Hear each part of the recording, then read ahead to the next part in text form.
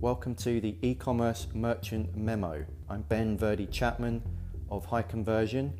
We're an e-commerce intelligence platform, and my goal is to brief you on the fascinating tech and innovations influencing how people shop online today. This is all recorded live, and I hope I can give you some insights that are going to help you make more money online. In this episode, I'm going to explore 3 topics that all members of an e-commerce team would benefit from understanding. Firstly, the advantage of adapting to customers rather than simply reacting. What kind of experience does the individual shopper want, and how does a company deliver it? Number 2, taking the guesswork out of optimization through continuous testing and learning. Number 3, why generating more traffic and other marketing strategies have a law of diminishing returns, and what can be done to recover lost revenue. So let's jump into the first one. Why is optimization such a high priority for e-commerce brands? Or rather, why isn't it such a high priority for e-commerce brands when it should be? The window of opportunity to make a sale in e-commerce has shrunk to mere seconds, nanoseconds in some cases. It can be argued that it doesn't matter how good a store's infrastructure, fulfillment and support are, nor how much money is spent on marketing. The ultimate fate of a brand's e-commerce success lies in those last few clicks or taps where visitors form their own split-second impressions. These directly affect revenue per visitor, as I've spoken about in other episodes, conversion rate, cart abandonment rate and many other important metrics. If the impression is negative, the sales opportunity is lost. This reality holds true both for new and returning visitors. That's why customer experience, this umbrella term that covers hundreds or even thousands of elements on a given website that can affect the outcome of a visit, has actually become such a dominant and determining factor of success for so many online stores. The obvious example there is Amazon being a clear leader. But what many brands are missing, however, is a way to effectively measure these crucial moments where customers make the decision on whether to buy or not to buy, such as checkout. As long as this remains the case, the big players in e-commerce may continue to widen the gap. The room for improvement is tremendous, however. Just consider the average website metrics for e-commerce. Bounce rate, 60%. Meaning that only 40% of visitors go beyond the first page. Cart abandonment, basically 70%, meaning that only 30% of all visitors who add a product to the online shopping cart complete that checkout. Conversion rate, this is painful, 1.6%, meaning that basically most of your visitors never buy anything. Needless to say, site conversion rates and other metrics rank at the top of e-commerce priority lists. Whenever I talk to new prospects, these are the things that they're most concerned about, and if they're not, they soon are after they see their own data. So optimization tools like A/B testing or multivariate testing, target and personalization are implemented by many companies, but how many of them really understand the potential of this technology? This is an ongoing challenge for our own platform and a lot of the players in the market. How do you really communicate that value? So big reputable companies and well-funded startups have created a perception that customer experience optimization problems are easily solved through the use of point solutions. Basically, their marketing departments have sold us on how easy this is. Theoretically, the only thing left for online brands to do is secure a budget, select the right vendor, and then magically maximize their revenue. Unfortunately, the reality is completely different. So that brings us on to our second topic, which is, what I'm calling these static methods. Are they enough to keep up with the dynamic shopper of today? So e-commerce optimization used to be done in isolation on an island or with only the own company's data in mind. More recently, however, merchants have expanded to compare their data with others. So looking at how their competition or their industry is performing as a whole. And this has really had a compounding effect on growth. An example of this is the Mobile Optimization Initiative, a program in which hundreds of prominent brands have been teaming up to tackle the biggest challenges facing e-commerce visitor experience. This includes the huge gap between mobile and desktop conversions, and why is it happening? Basically, traffic is 3 times as much on mobile, 3 times as less conversions compared to desktop. So there's this huge disparity between revenue actually being built through those mobile shopping experiences.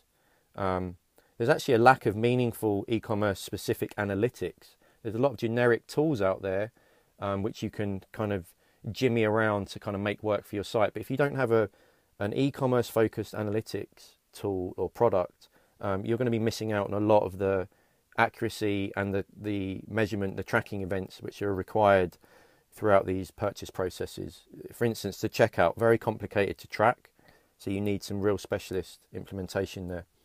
And the inability to effectively scale, this is especially a challenge for smaller merchants. You may start doing some manual optimization, but then as you grow, it becomes harder and harder to really scale that across your visitor base.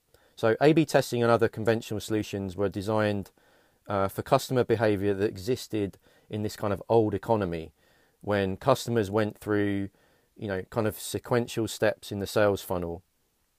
So whilst testing is still undoubtedly a powerful tool, it needs to really be continuous and adaptive rather than periodic and static. And, this is really how merchants are going to get the most benefit moving forward.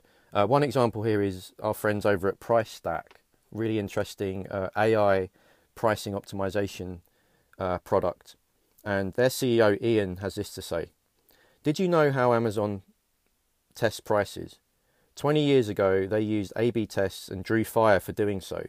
Nowadays, they periodically change prices and put products on sale. They compare the resulting sequential sales data versus product price and use machine learning to account for seasonality and trends. It's the consumer-friendly way to test prices.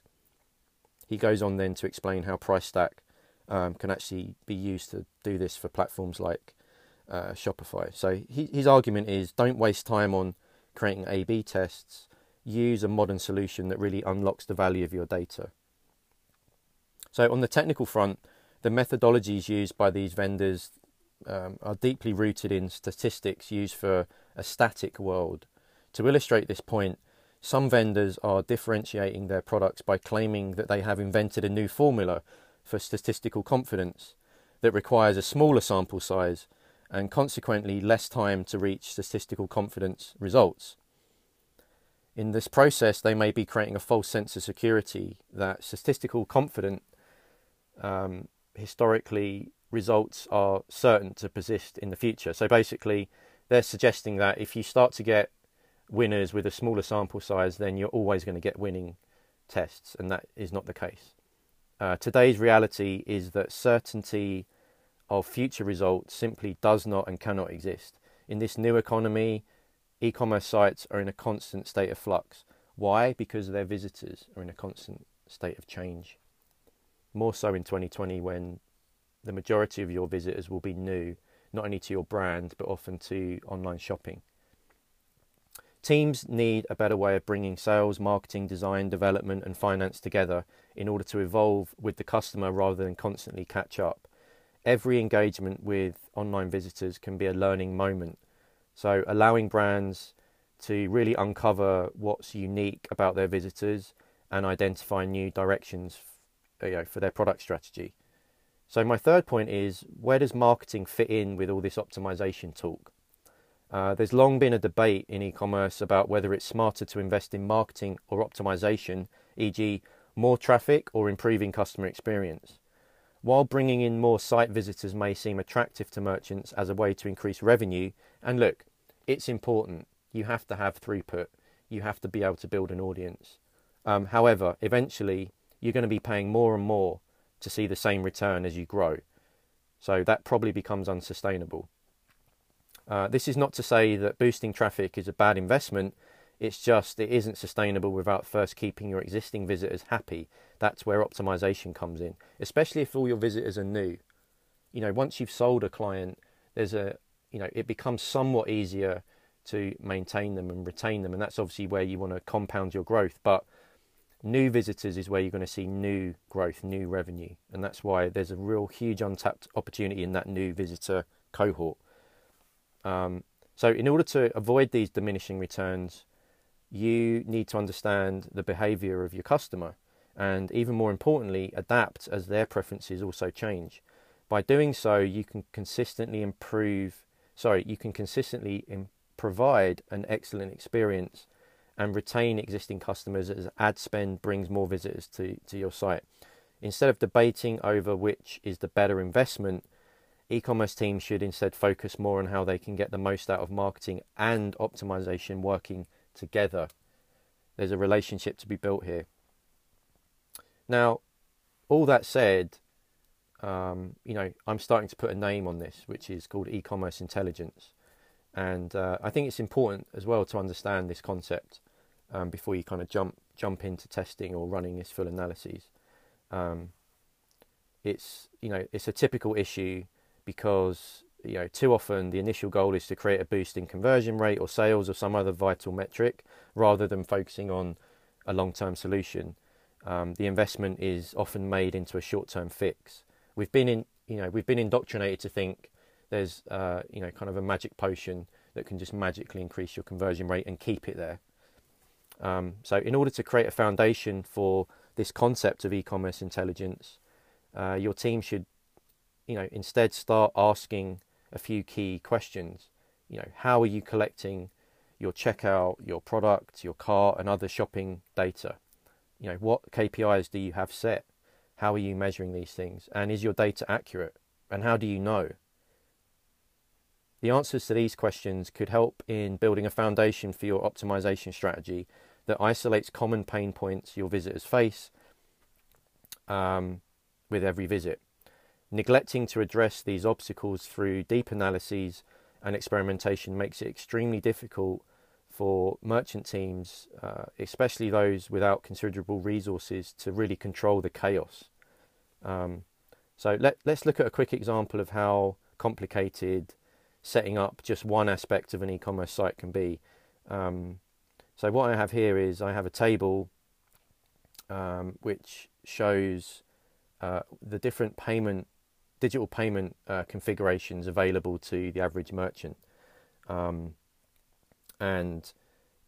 there's kind of a scope of experimentation, so you can basically tweak different aspects of this payment setup. For instance, the number of payments that you show, the type of payment, the layout, tagline, label, color. I actually went through this in a previous episode. So this number of variations creates a compounding model of combinations, and it quickly gets into the millions. So if you have, let's say, a dozen different variations and you begin to combine those together, you get up to about 2 million possible variations of just your payment method, the presentation of that on the page. So it's a real challenge. No one person or one team can manually figure this out. And because visitors are more likely to convert when they actually see a payment method they trust, and cart abandonment rates are higher when they don't, this one step alone could make or break the entire shopping experience. That's just one small piece of your site.